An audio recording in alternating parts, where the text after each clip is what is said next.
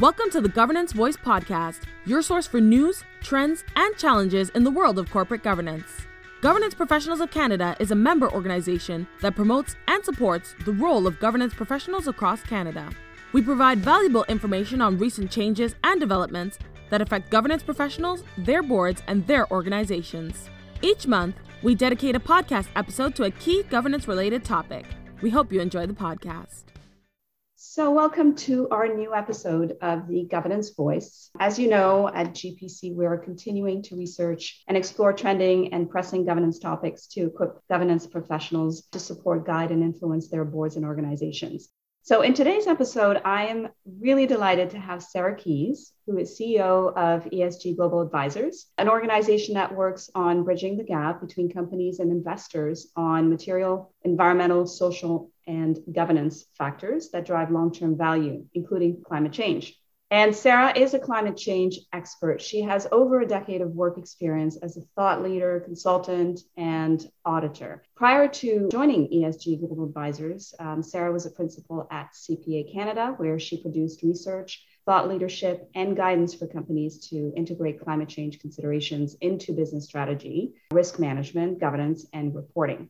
I met Sarah back in 2018 when I invited her to deliver a keynote address at our annual conference in Victoria, which was titled Climate Change, the Next Frontier for Corporate Governance. And fast forward to now, August 2021, and what she shared in that presentation never rang truer as it does today. Just this week, a new report came out of the UN Intergovernmental Panel on Climate Change, sounding the alarm on the dire climate crisis at hand. And we can see it unfold as heat waves and other climate events develop more frequently than ever. And we can all agree that it brings this issue to a head now more than ever, and it needs to be on the minds of all businesses and their leaders, not just high emitters. Climate change is a systemic risk with the ability to impact nearly every sector of the global economy. What is also really key for businesses is to understand how mainstream investors, lenders, insurers, rating agencies, and regulators are seeking enhanced climate-related information. And back in 2018, Sarah stated that less than 1/3 of companies made specific disclosure of board or senior management oversight of climate-related issues. I asked her before recording this session if the dial had moved at all since, and it appears that it has not done so noticeably.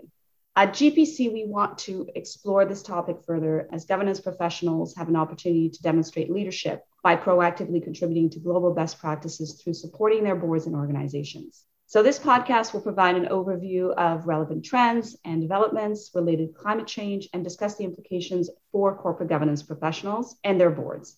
We will discuss what climate looks like based on the type of organization, sector, tangible examples of how it can impact circumstances on a micro and macro level. We'll look at what risks are organizations facing specifically and what challenges and targets need to be considered. What these challenges actually present for boards, senior management, and the distinction with the roles that they should each be playing, and how the governance professional can fill the gap between the two. So, Sarah, without further ado, let's dive in as we have so many things to discuss, and we're really eager to hear your insights. So my first question really is climate governance has been a hot topic for a number of years, but in the past 12 to 24 months, the conversation has really accelerated in the corporate boardroom. What has prompted this shift?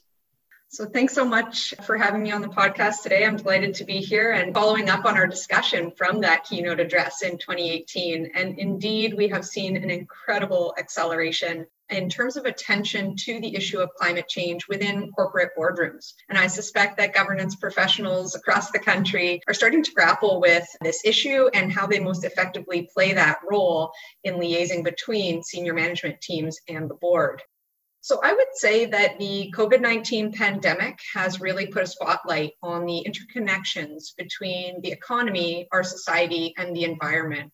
A recognition that COVID-19, of course, being a human health issue, a societal issue that had significant ramifications for the global economy as we had to shut down all sorts of businesses, limit travel to try and contain the virus. And I think what it's done is it's really highlighted the real financial risks of intangible issues that require global collective action to mitigate and address. And what I mean by that is no country could address the COVID-19 pandemic alone. What we've seen is is both companies and investors seeing the parallels between the COVID-19 pandemic and the impacts on our economy and overall financial stability with climate change. And this being another big global issue that requires collective action. It's intangible and it's a lot of unpredictability and uncertainty. We're going into new territory, very similar to how we've had to respond to the COVID-19 pandemic. So it's given us a bit of a moment to pause and reflect. And a lot of conversations we've seen are around this notion of building back better. Do we want to go back to the environment and society and economy that we were in pre-pandemic? Many have said the old way of doing things is no longer socially acceptable. We've all had a lot more time at home to be thinking about issues like climate change and broader environmental, social, and governance issues. And so we see more attention now being placed by broader society on environmental and social issues, but with this growing focus on the climate crisis. And as you noted, Lynn, the landmark report coming out of the IPCC just this week really illustrated the urgency and the scale of change required in order to address climate change. In fact, we've really only got less than 20 years to keep global warming below that 1.5 degree threshold. And just for our listeners, I think the temperature degrees get thrown around a ton. What it really translates into for you as the governance professional is that once we go past that 1.5 degrees, the level of uncertainty with respect to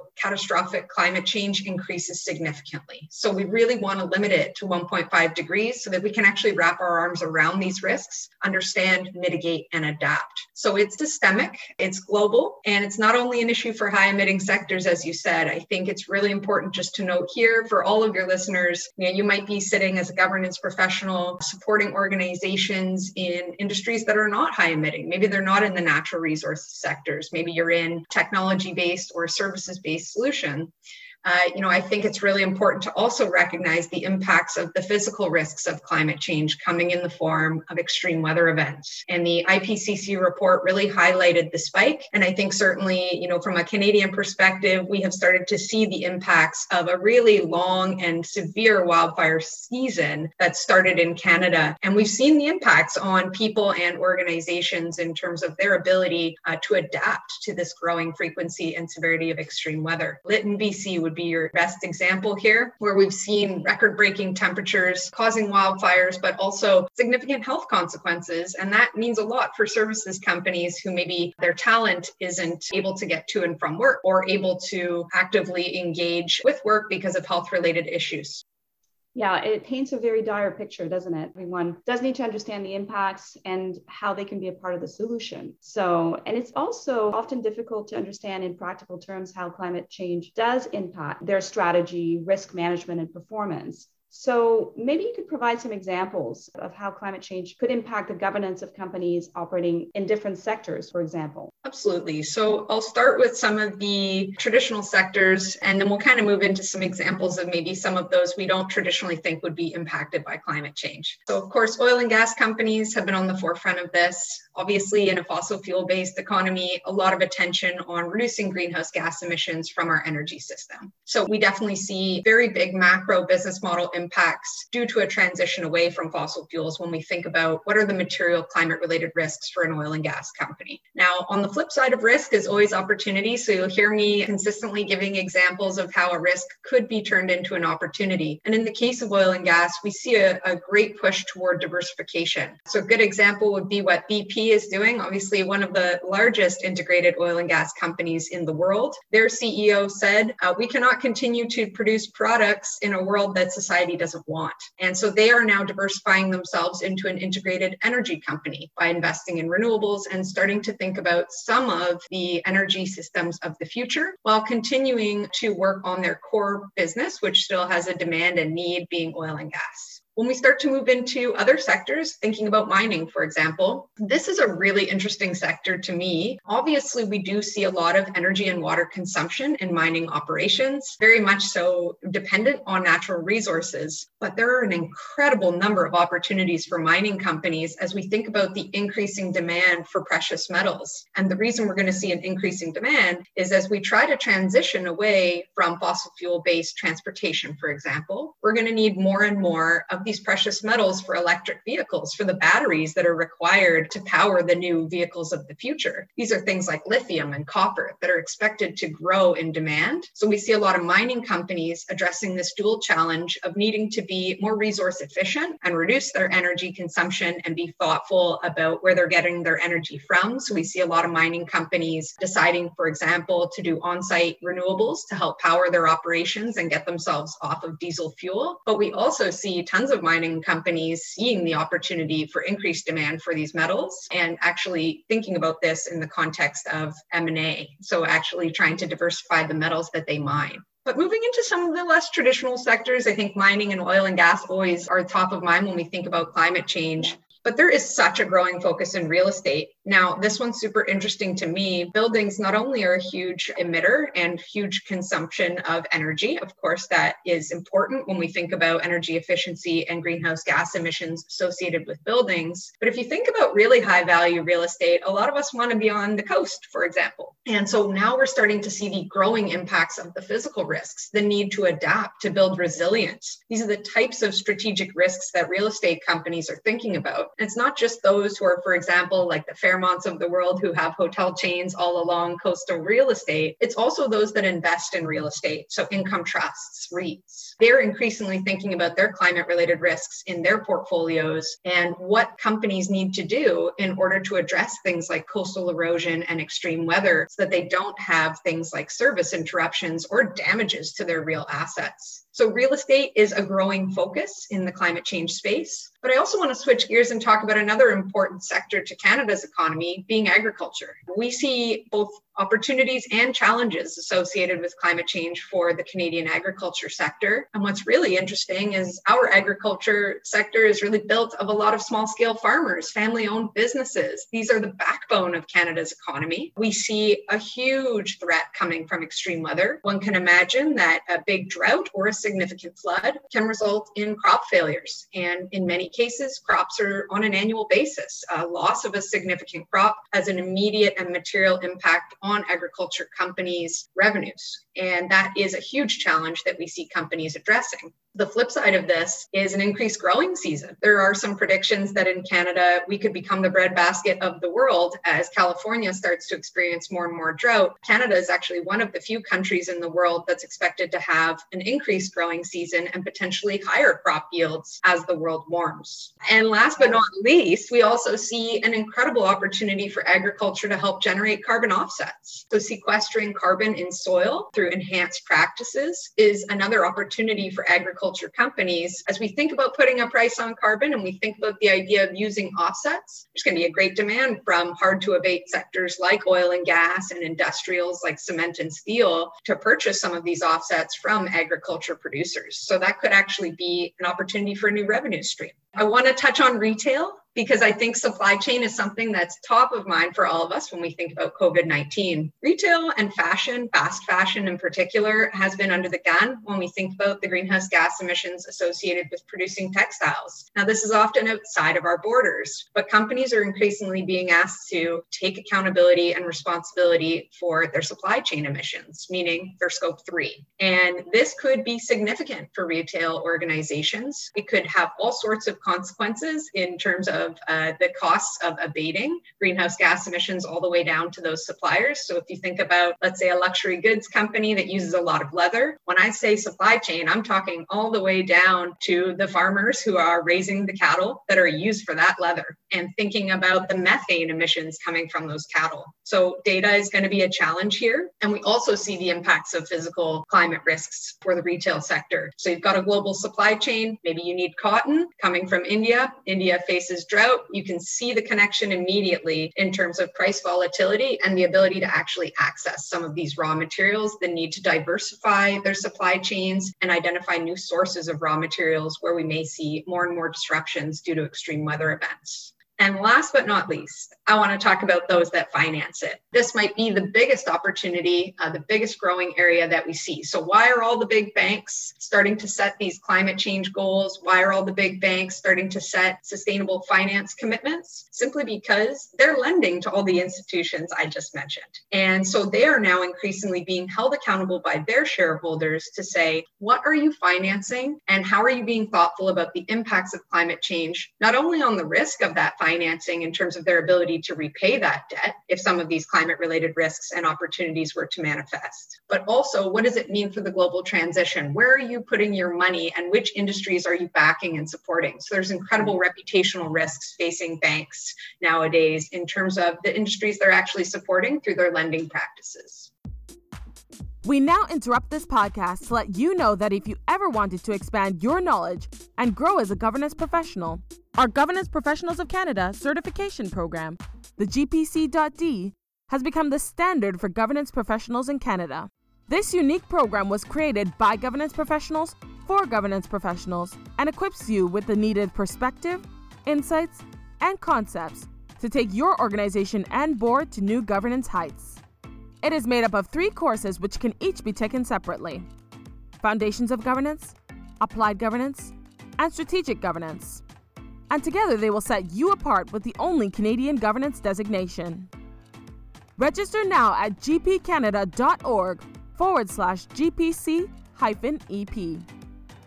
That's gpcanada.org/GPC-EP. Sharpen your skills today. Goodness, that is a quite thorough review. Thank you, Sarah.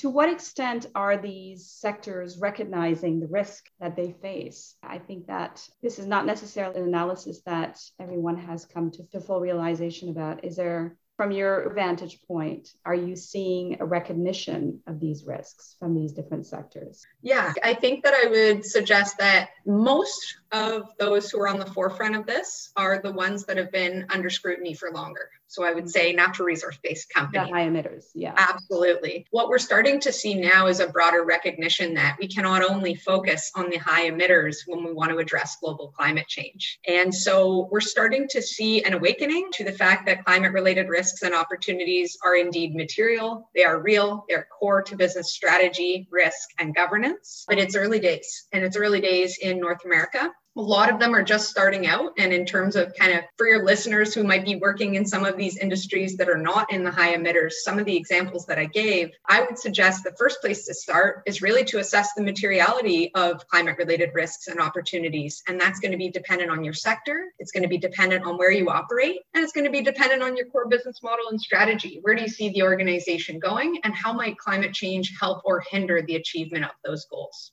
Which sectors would you say have made the most progress to date? And are there examples out there that companies who are just getting started should be looking to for guidance and benchmarking? Absolutely. So I think it's important to always have an aspirational peer that you look at when you do benchmarking and recognize that it's a journey of progress, not perfection. So I often, when I'm working with my clients, peer benchmarking is a big part of how we assess materiality of climate-related risks and opportunities. But I'm always cautioning them, let's put in the best-in-class leader, but especially if you're a small or medium enterprise with far fewer resources than some of these large global companies, always remembering that you need to walk before you run. And that your shareholders are completely empathetic to that as well. They recognize that you're not going to have the same level of resources. So a few examples, I think oil and gas, we've seen some of the energy super majors leading the way. BP, Shell, absolutely on the forefront. When we think about mining, I feel that mining companies are really starting to wake up to this. We work with an incredible number of mining companies who are just getting their arms around this notion of ESG. One of the really interesting things with mining, and I would suspect it applies to a lot of other industries, is you're probably doing a whole lot already that's core to your business, core to your social license to operate. You just probably haven't termed it climate. You probably haven't identified it as ESG. So things like extreme weather have always been important for mining companies, but it's about thinking about where are we today and recognizing that the historical performance is not necessarily reflective of the future. But when we think about some of these other companies, agriculture, retail, I love talking about what Nutrien is doing in Canada, an incredible leader when it comes to all things ESG. what Nutrien is doing from an agriculture standpoint is they're actually working directly with the farmers, and they say, okay, let's help you with a carbon management program. Let's help you with some of the tools, education, and resources that you need to reduce carbon in your operations. So that's a really great example of a Canadian leader. On the retail side, I would say Unilever is always the favorite global example. They're a very purpose-driven company. Paul Pullman, their former CEO, a global leader in sustainability and a fantastic speaker as well. But Unilever's got a benefit of advantage, many years of experience. So always important to think about that if you are a small retailer looking for best practice. But last but not least, I've been incredibly impressed with the rapid focus on climate and climate finance by our financial institutions. All of our large Canadian banks have formal sustainable finance commitments. They are keen to deploy capital in a way that is going to facilitate the transition to a low carbon economy while also protecting some of the most important sectors for Canada. So take a look at what TD is doing, RBC, Scotiabank, BMO, they all have these big targets set. They're enhancing their disclosure, and they're really taking a walk before they run approach and collaborating. So I think no one has all of the answers yet. They're still trying to figure it out, but I see a lot of great examples of Canadian leaders that we can look to. Thank you very much, Sarah. I think that's going to be very useful to our listeners. Let's switch gears a little bit. We hear a lot of companies and investors committing to the net zero by 2050. And Canada has enacted legislation to achieve this goal at a national level. Globally, if I'm not mistaken, almost 200 countries have committed to net zero by 2050. So can you tell us a little bit more about net zero and what does this mean in practical terms for boards and governance professionals?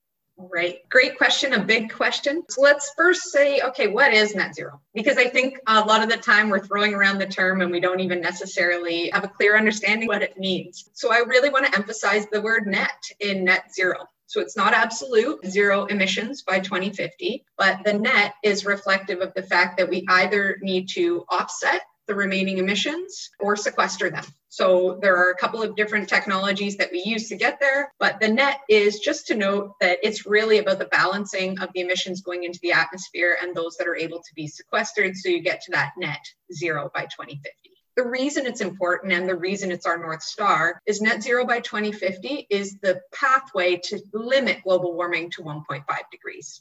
Right? We have the 1.5 degrees as the Paris Agreement goal. Net zero by 2050 is what we need to do to get there, to limit it to 1.5, to manage these risks, to avoid this runaway catastrophic climate change that we can no longer mitigate and manage. So that's kind of point number one. That's what we mean when we say net zero. But we've got so many companies now jumping on this, and I will call it a bandwagon. Net zero by 2050, they're setting the target, but many of them are lacking a credible implementation plan to get there. Now, there's lots of different schools of thought. Do you set a target first, then come up with an implementation plan, or do you wait until you have a plan to announce a target? I would suggest that setting the target is that North Star. So I think it's important to do so. Setting a goal for yourself allows you to create a plan to get there. So it is essential from your expectations of capital providers, your stakeholders, and your board wants to be able to answer the question, you set net zero by 2050. What does this mean in practical terms? And how do you know you're on track? I think that's the biggest question. 2050, we're talking about a 30-year time horizon today.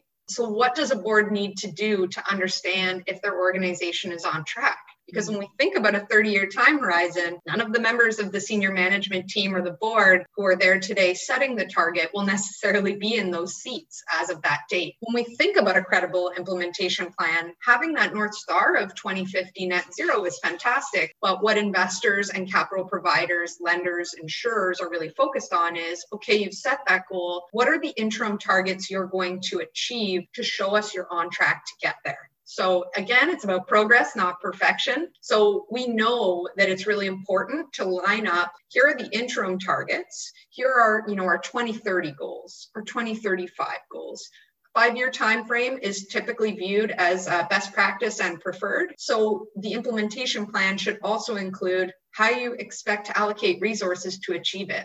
So if you're in a heavy CapEx environment where you have very long-lived assets, you're going to need to be able to explain how you're going to transition those long-lived assets through your capital expenditure planning to reduce those emissions over time and achieve your targets. But when we think about the role of the board, they're responsible for long-term value creation. So one of the things I really want to emphasize here is that climate change should not be thought of in a silo. It shouldn't be treated separately from any other business risk. It is fundamentally something that should be integrated into boards' oversight of strategy and risk management. There should be interim targets to illustrate progress, but importantly, we should be disclosing our progress on these. So the board also needs to be confident in understanding the rigor that management has put around these interim targets and the rigor around their reporting to ensure that the data you're putting forward into your stakeholders and out into the public domain is accurate, reliable, and meets all the same assertions as any other financial information that the board would oversee and approve. So I think that's a super important component.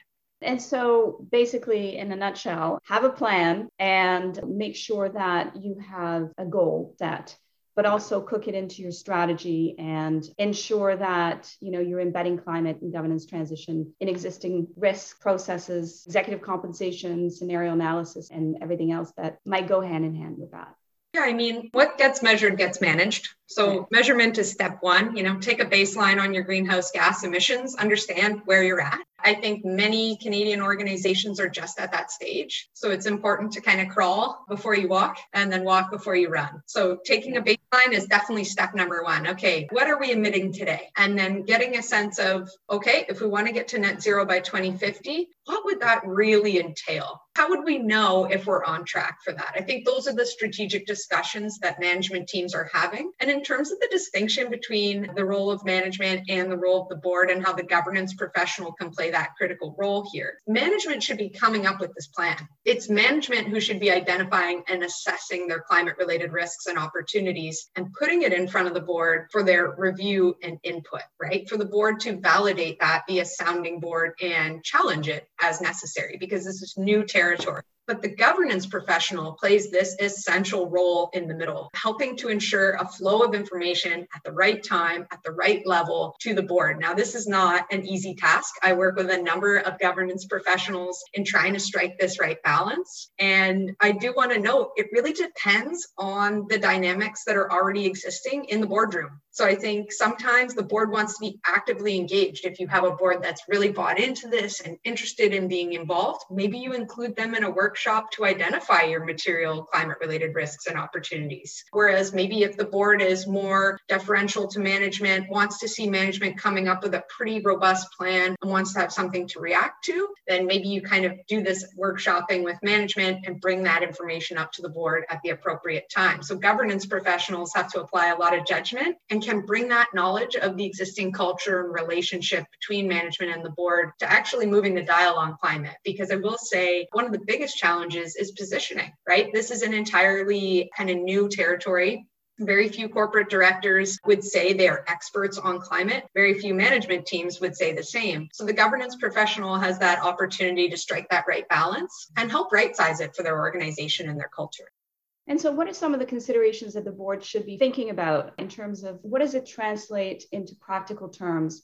How do you embed this in practical terms in your strategy, in your executive compensation? What are some of the things that you're seeing happen that are actually moving the dial on not just setting a goal, but putting in some metrics along the way and perhaps even some interim targets? Can you talk a little bit about that? Absolutely. So really, there are two key ways that we see boards seeking to ensure that this is embedded, right? And ultimately, it is up to management to do the embedding, but it's really important to satisfy the board that you've done it thoughtfully and that they understand how it's embedded, because otherwise they're not going to be able to effectively oversee it. So the first thing that we see a lot of boards doing, particularly in relation to net zero, is asking management to conduct a climate change scenario analysis exercise. Now, this is challenging. It's a forward-looking set of scenarios to test business resilience and potential financial results under different climate conditions. The data is still developing to do this on a robust quantitative level. And we see a lot of collaborations happening on a global scale with companies trying to work with others in their sector to come up with robust methodologies that are suitable to the unique circumstances of the industries in which they operate. So when we talk about scenario analysis, this is an opportunity for the board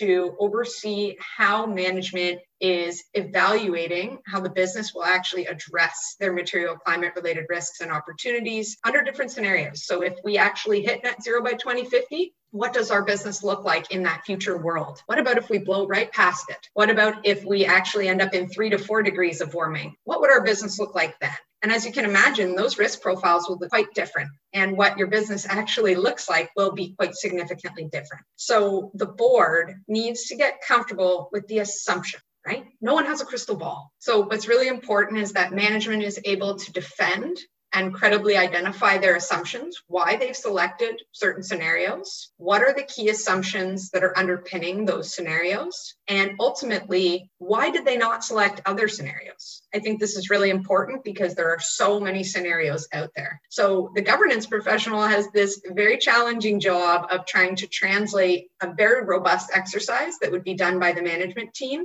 into something digestible for the board to understand. And so we see back and forth a lot around scenario analysis because it's not quite fully developed. So companies start qualitative. My advice to you is start qualitative. The value of this is simple. It's just simply to get folks thinking about the fact that the world might look significantly different by 2050. So what does it really look like? What does it mean? It's going to spur some really important conversations at the board level and give you a sense of the level of ambition of the company. So the whole purpose of scenario analysis, in my view, is to get the board to validate and provide input to management around what does our company want to do in response to these different scenarios. So getting a sense of just how do we want to mitigate this risk? So if this were to happen, what would we do? And so it's really an if and conversation because no one has that crystal ball. We now interrupt this podcast to share with you that as a professional organization, Governance Professionals of Canada puts governance professionals first with education, professional development, networking, critical resources, advocacy, and strategic partnerships tailored to your unique needs. It's never too late to enhance your skills and to find your tribe, so invest in your future by joining Governance Professionals of Canada today. For more information, visit gpcanada.org/join.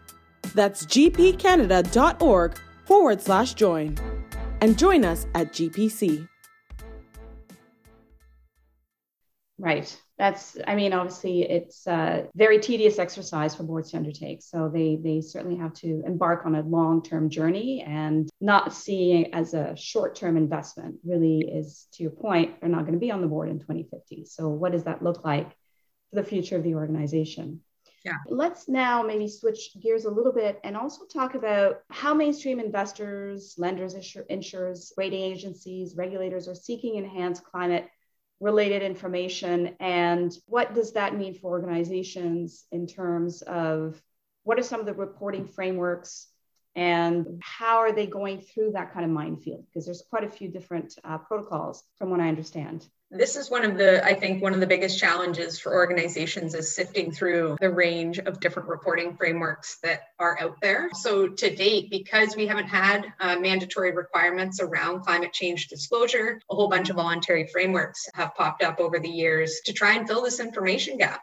And so we are chatting at a really interesting time. I think we're on the precipice of seeing a real change here. Yeah. So we've got all sorts of standards that have been out there for a long time, things like the Global Reporting Initiative, which are used by most of the S&P 500 for their sustainability reports. But they tend to address a whole broad range of stakeholders. They're thinking about materiality in a bit of a broader perspective, thinking about information that might be of interest to communities, governments, and a whole variety of broader stakeholders. But when we think about this more narrow audience of investors, capital market participants, lenders, insurers, financial regulators, they remain laser focused on financial materiality. So, and when I say financial materiality, I'm using that same definition that we think of for financial reporting. Any information that would reasonably change an investor's decision to buy, hold, or sell the security. And so materiality is really, could this actually impact our business in a way that would be significant? And if so, we should be disclosing a risk around this and a mitigation plan on how we want to address it. So the leading and gold star framework for all climate change disclosure is the Task Force on Climate-Related Financial Disclosure. So TCFD, it's probably an acronym that your listeners have started to hear more and more about. Very briefly, the reason the TCFD has emerged as this voluntary gold standard framework is because it uses that definition of financial materiality. And it was actually developed by a task force created by the G20's Financial Stability Board. The concern was around global financial stability challenges due to unpriced climate-related risks in the capital markets. And so investors don't have the information in order to price the risk. And so as a result, they're starting to push companies to voluntarily provide it. What's unique and interesting about the TCFD framework is that it also applies to investors. So we've seen an incredible amount of support for it, but of course, they're actually going to have to report against it. So what that means is they're now pressuring the companies that they hold in their portfolios to provide this disclosure to them so that they can report on it at an overall portfolio level. So that is definitely one of the big pushes that we see for the voluntary disclosure against TCFD, is that companies are getting more and more requests from their investors to address this request for disclosure.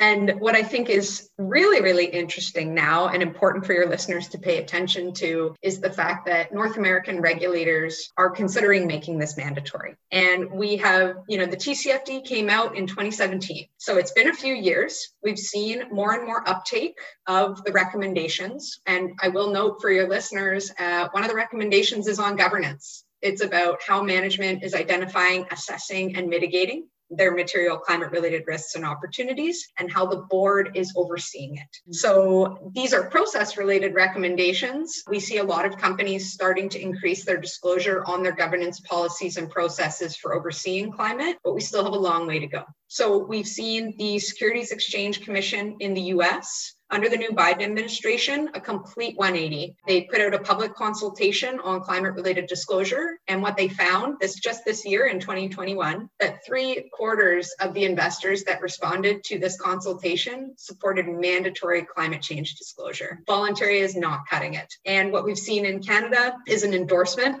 from the federal government of the TCFD framework. They're starting to make it a requirement for all provincial and federal crown corporations to report against TCFD. And so what we're starting to see is some of the leading companies voluntarily adopting it. Most of them saying they're voluntarily adopting it because they know it's going to become mandatory. And for your listeners, on a global scale, it is already going to become mandatory in the United Kingdom as well as in New Zealand. So I think the writing is on the wall. Yeah. And the chair of the SEC said just last week that he will be issuing a rule by the end of the year for mandatory disclosure. And we expect all of this to align with the TCFD. Wow. And didn't Freeland invite them to come and hang out in Canada? I think this was yesterday in the news, offering them a permanent home here. Right. So, as an accountant and as someone who worked at CPA Canada before, I can honestly tell you that the accounting profession is essential to making this happen. And so when we think about, international financial reporting standards, the IFRS, they only recently, and this is exactly what you're just noting, Lynn, established an international sustainability standards board. So they've received the calls from everyone on a global scale saying we really need some consistent and comparable standards. They issued a consultation and received overwhelming support to establish a new sustainability standards board. And now they're trying to find a home for it. And Canada has put in a bid to say we would like to house the ISSB in our country. And their first priority focus is going to be on climate-related disclosure. And they've already said they're going to look to align with the existing frameworks and specifically noted the TCFD as well. A lot happening right now. And let's bring that back again into focus. So, our listeners are governance professionals, some are board members, but I think we want to try and understand from a process standpoint, beyond proactive risk management, how can governance professionals help their boards and management teams take an approach that positions the company to thrive in a low carbon, climate resilient future? What are some of the key elements that they can put forward and sustain and manage as governance professionals, sort of mitigating that space between the board and management? Absolutely. So I think, forward-looking governance professionals have a huge opportunity to ignite innovative discussions about the company's strategy when we look in the context of climate change. So most corporate directors have now been hearing about the issue of climate change, but if they haven't yet raised it at a board meeting, governance professionals have a huge opportunity to put this on the agenda. Get a conversation started. It's as simple as that in terms of actually carving out a bit of time to say, is this something we should be focusing on? What's the view of the board with respect to the issue of climate change? And how does the board see our organization addressing it? The other thing that I've seen a ton of is on board education days. We often see the governance professional actively identifying what are some of the key emerging topics in the governance world that we want to put in front of our board and make sure they're up to speed on. I think that is perhaps one of the most powerful things that can be done to ignite this conversation, is just helping the board to understand how it fits within the context of their existing fiduciary duty and how it ties in. So I think the governance professional is in a very unique circumstance because they have this opportunity to play that translator role and do the reading themselves. I think a lot of governance professionals in this podcast would be a good example, are really trying to educate themselves on some of the latest governance trends and make sure they're up to speed so that they can bring their boards along with them. So a huge opportunity is really, taking some of this knowledge about the trends, putting it on the agenda to have a conversation, but also putting it on the board education day. I do a ton of presentations just helping boards wrap their head around what is climate change and why does it matter to me? That makes sense. So if an organization is not even out of the gate yet, get some education, put it in front of the board, put it on the agenda, start seeking advice perhaps from third parties, look at management, have those conversations. And on a macro level, we know what's going on. On a micro level and looking at the organization, there are so many challenges that they face putting this into place. What are some of the biggest challenges for boards and governance professionals when it comes to getting out of the gate? So I think first of all is getting the conversation started. So I think the governance professional, if your organization has not started yet, that's definitely number one. So putting it on the agenda is huge. I think the second thing is really appreciating that it's challenging to know where to start. Right? It's like an overwhelming topic. What does this mean for us? So once, I think once the board is up to speed and understands that climate change is an issue that intersects with their oversight of strategy and risk, the organization needs to figure out, okay, but what are the specific climate related risks and opportunities that are most material to us as an organization? And those are going to be different across short, medium, and long term. So I call this a climate change materiality assessment. And one of the best things I think that boards and governance professionals can do is utilize the TCFD framework. So what TCFD has done is actually define the universe, if you will, of climate related risks and opportunities. So they've got transition risks, which are all related to the transition to a net zero by 2050. And then there are physical risks associated with the increasing frequency and severity of extreme weather and overall global average temperature rise. But they've also defined some really interesting opportunities, things like resource efficiency, new markets, new products and services. So using the TCFD framework and actually assessing the risks in the context of your unique organization. So thinking about, okay, what does this mean not only for our sector, but where we operate? Are there any laws and regulations that are moving toward addressing some of these risks and opportunities? Policy and legal is often a big risk for companies that are operating in jurisdictions where they're putting in place new requirements to reduce emissions. So doing a bit of a mapping of the climate related risks and opportunities and trying to assess their materiality is a critical starting point, because that's going to help you focus your resources. We can't undertake everything all at once. To have a strategy means to really focus on those top priority risks and opportunities and actually integrating them. But one of the biggest challenges here is that when we look at traditional enterprise risk methodologies, they don't fit really nicely with the issue of climate change. And there's actually kind of three big reasons for that. The first one is that we don't have a ton of data on climate. So historical data, not that useful for the forward-looking assessment of climate-related risks and opportunities. We're kind of entering into a whole new realm here. So that's a bit challenging. So that's where I often make the crystal ball reference, because the old data, we love using old data to predict the future for most risks. And in this case, it just doesn't fit. Now, the second thing is that it's difficult to quantify. So even if you kind of identify a forward-looking risk and say, yeah, we are in a high emitting sector, so any increased policy or legal requirements around reducing emissions could be material for us. But if we don't quite know how much it might cost, or we don't quite know how much our emissions might be in the future, it's kind of difficult to quantify it. So That's another challenging one. It doesn't really fit within the traditional thresholds of materiality, where a lot of enterprise risk frameworks will have quantitative thresholds. Anything over $1 million we care about, anything under we don't. So it doesn't really fit there. So these are some of the challenges that we start to see when we try to do a materiality assessment, is getting comfortable with the ambiguity and the lack of hard and fast data, which is challenging for boards. And that's why I say one of the best things we can do is helping them understand the underlying assumptions and having them test the credibility and accuracy of those.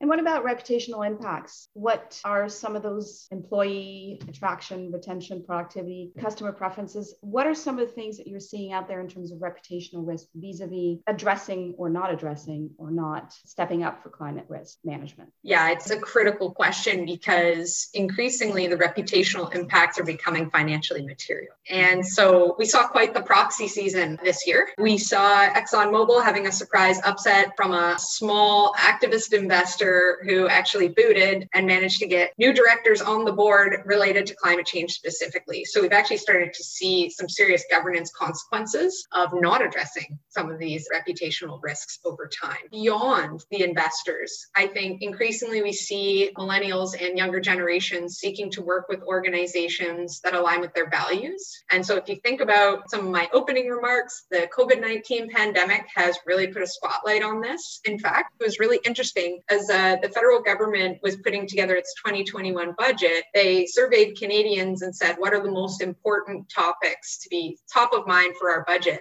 And in the top two was addressing climate change and the low carbon transition. So public opinion has shifted. So this is no longer just kind of something in the niche where only, as they say, the tree huggers care about. It's become pretty mainstream that people are quite concerned with climate. So now they're choosing to align and work for companies that actually align with their values. I have heard from a number of oil and gas companies that they're having a very hard time attracting young talent that's skilled for their workforce, which is essential to their long-term value creation, because there is an aversion to working for a fossil fuel-based company. So those companies are actually increasingly needing to up their game on climate so that they have an answer in those job interviews for what they're doing and how they're going to be contributing to solving this problem as opposed to being part of that problem. Well, the other thing is we're not just voting with where we want to work, we're voting with our dollars. So consumer preferences, we're seeing a huge amount of demand from younger generations and a willingness to pay a premium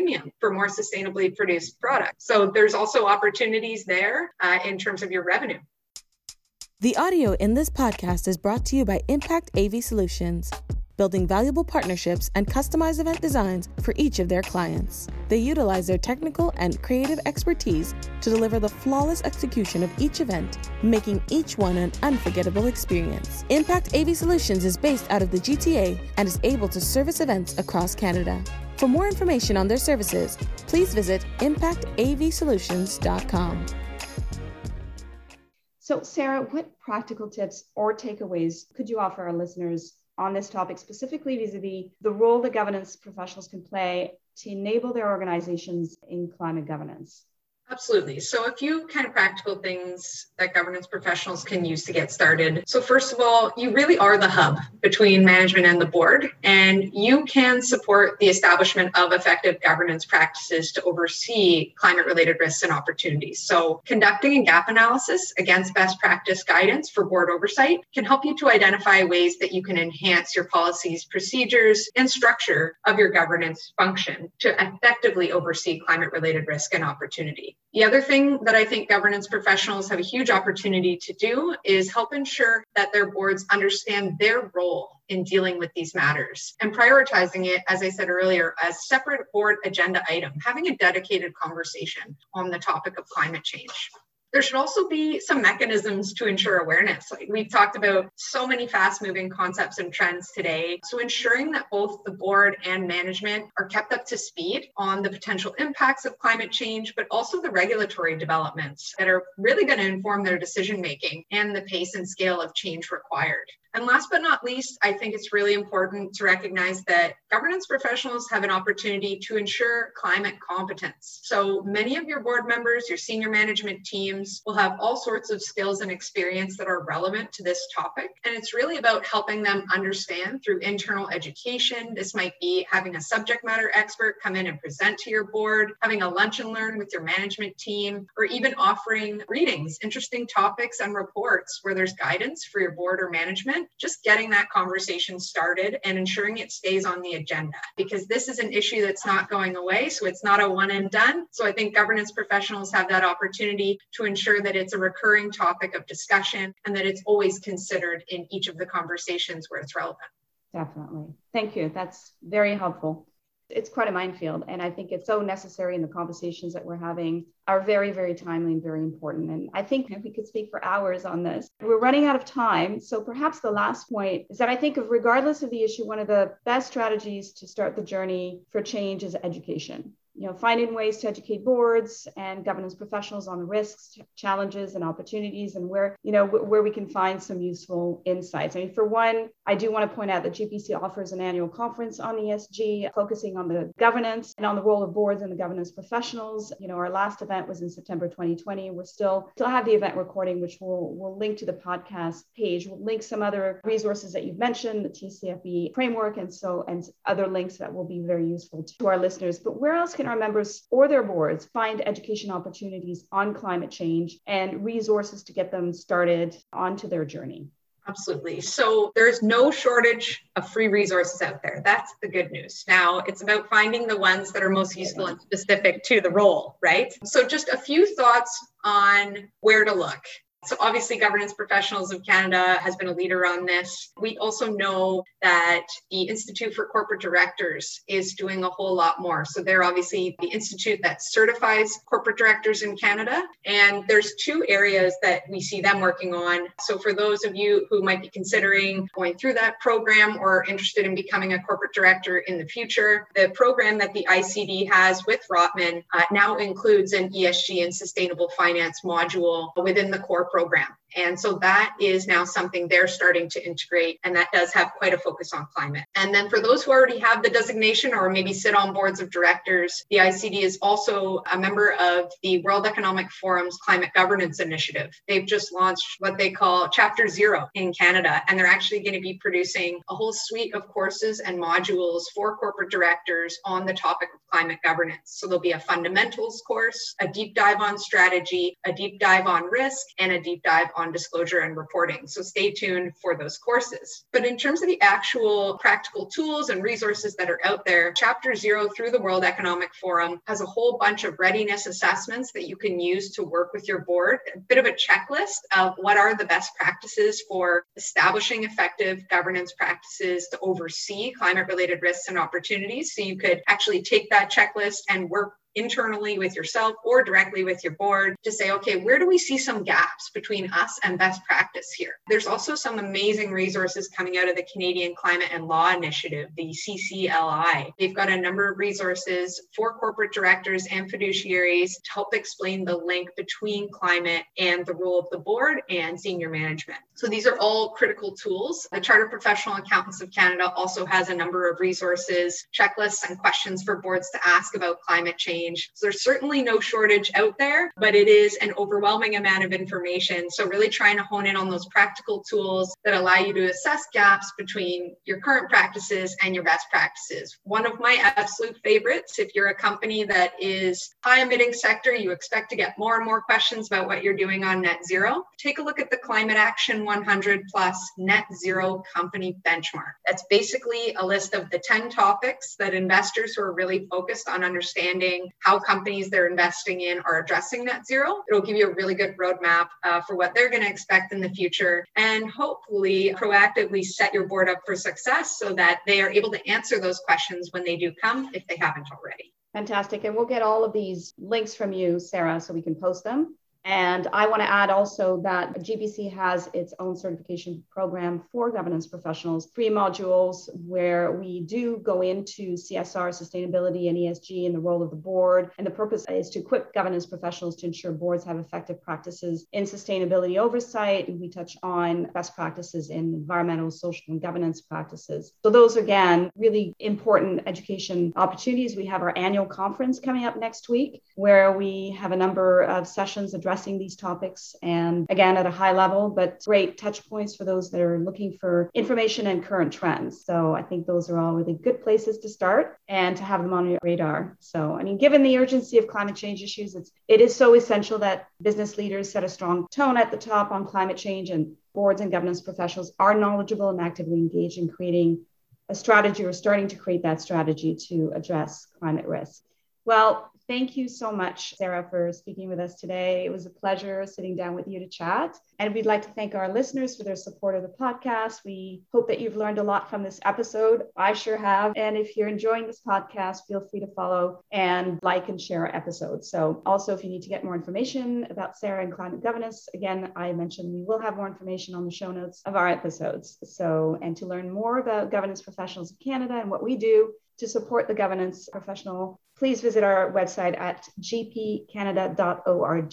So thank you again, Sarah. Thank you to our listeners, and we look forward to our next episode. Thank you for having me. You're welcome. This podcast was brought to you by Governance Professionals of Canada, or GPC, your voice for governance professionals nationwide. Our mission is to influence and promote leading governance practices, be a catalyst for establishing the highest standards in Canadian corporate governance, and to promote the recognition and success of Canadian governance professionals. For more information on GPC and what we do, please visit gpcanada.org. That's gpcanada.org. Tune in next time for our take on the latest in corporate governance. Governance Professionals of Canada is providing this podcast as a public service and an informative resource on issues in governance. Our content is not intended as a legal representation, nor a formal statement of GPC's policy, opinion, or recommendations. Any reference to specific products, services, or entities does not constitute an endorsement or recommendation by GPC. The views expressed by guests are their own, and their appearance on the program does not imply an endorsement of their views or of any entity they represent. GPC does not take responsibility for content produced outside of our organization. If you have any questions about this disclaimer, please contact our organization at info@gpcanada.org. That's info@gpcanada.org.